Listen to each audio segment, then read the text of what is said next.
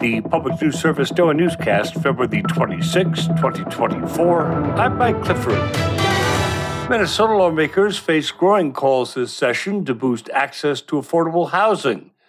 But there's also a proposal to lend a voice to existing renters who fear speaking out about poor living conditions. A Minnesota House committee has advanced a measure that would allow tenants of a residential complex to organize efforts if they feel their landlord isn't keeping up with necessary repairs.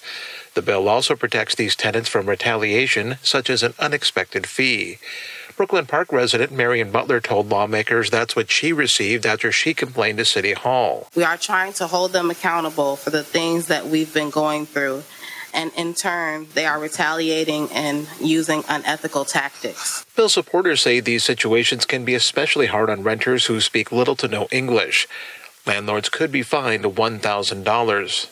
An official with a large property management company also testified, voicing concerns about unauthorized people being let into buildings during organizing efforts. I'm Mike Moen.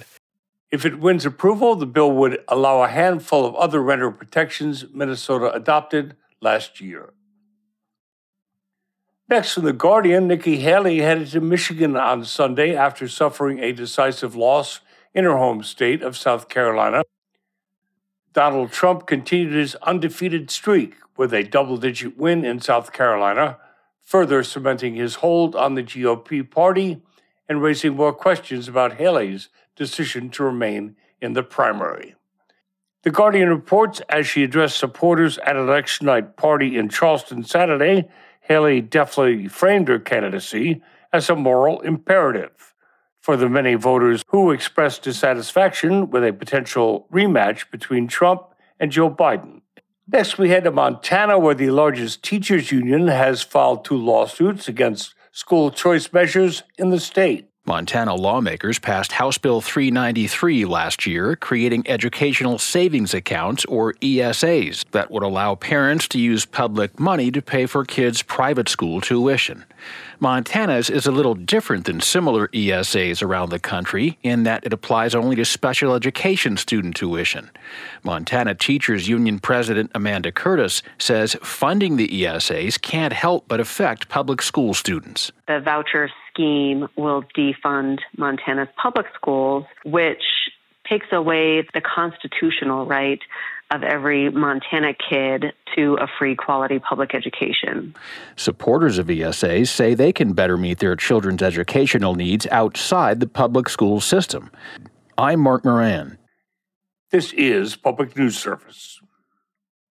Now, a new report says that philanthropic organizations need to examine the source of their wealth, which it says often came from systematic racism and discrimination. Called Cracks in the Foundation, the report from the National Committee on Responsive Philanthropy examines the histories of 8 grantmakers. Catherine Ponce is research manager for special projects with the NCRP. There's 4 categories of harm we focus on. It's like anti-Black media and rhetoric, housing discrimination and segregation, unemployment and hidden opportunity, and then healthcare, both mental and physical.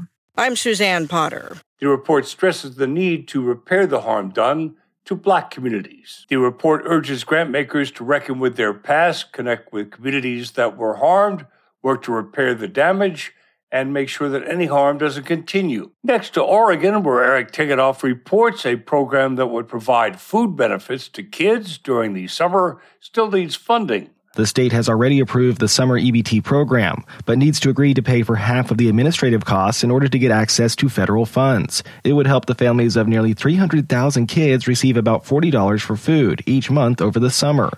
Charlie Krause with Partners for a Hunger-Free Oregon says child hunger spikes during the summer months. When they're fed throughout the school year and they have access to meals throughout the school year, it's only fair that they have access to food throughout the summer. Their income level doesn't drastically change in the summer. They still need access to support and access to food.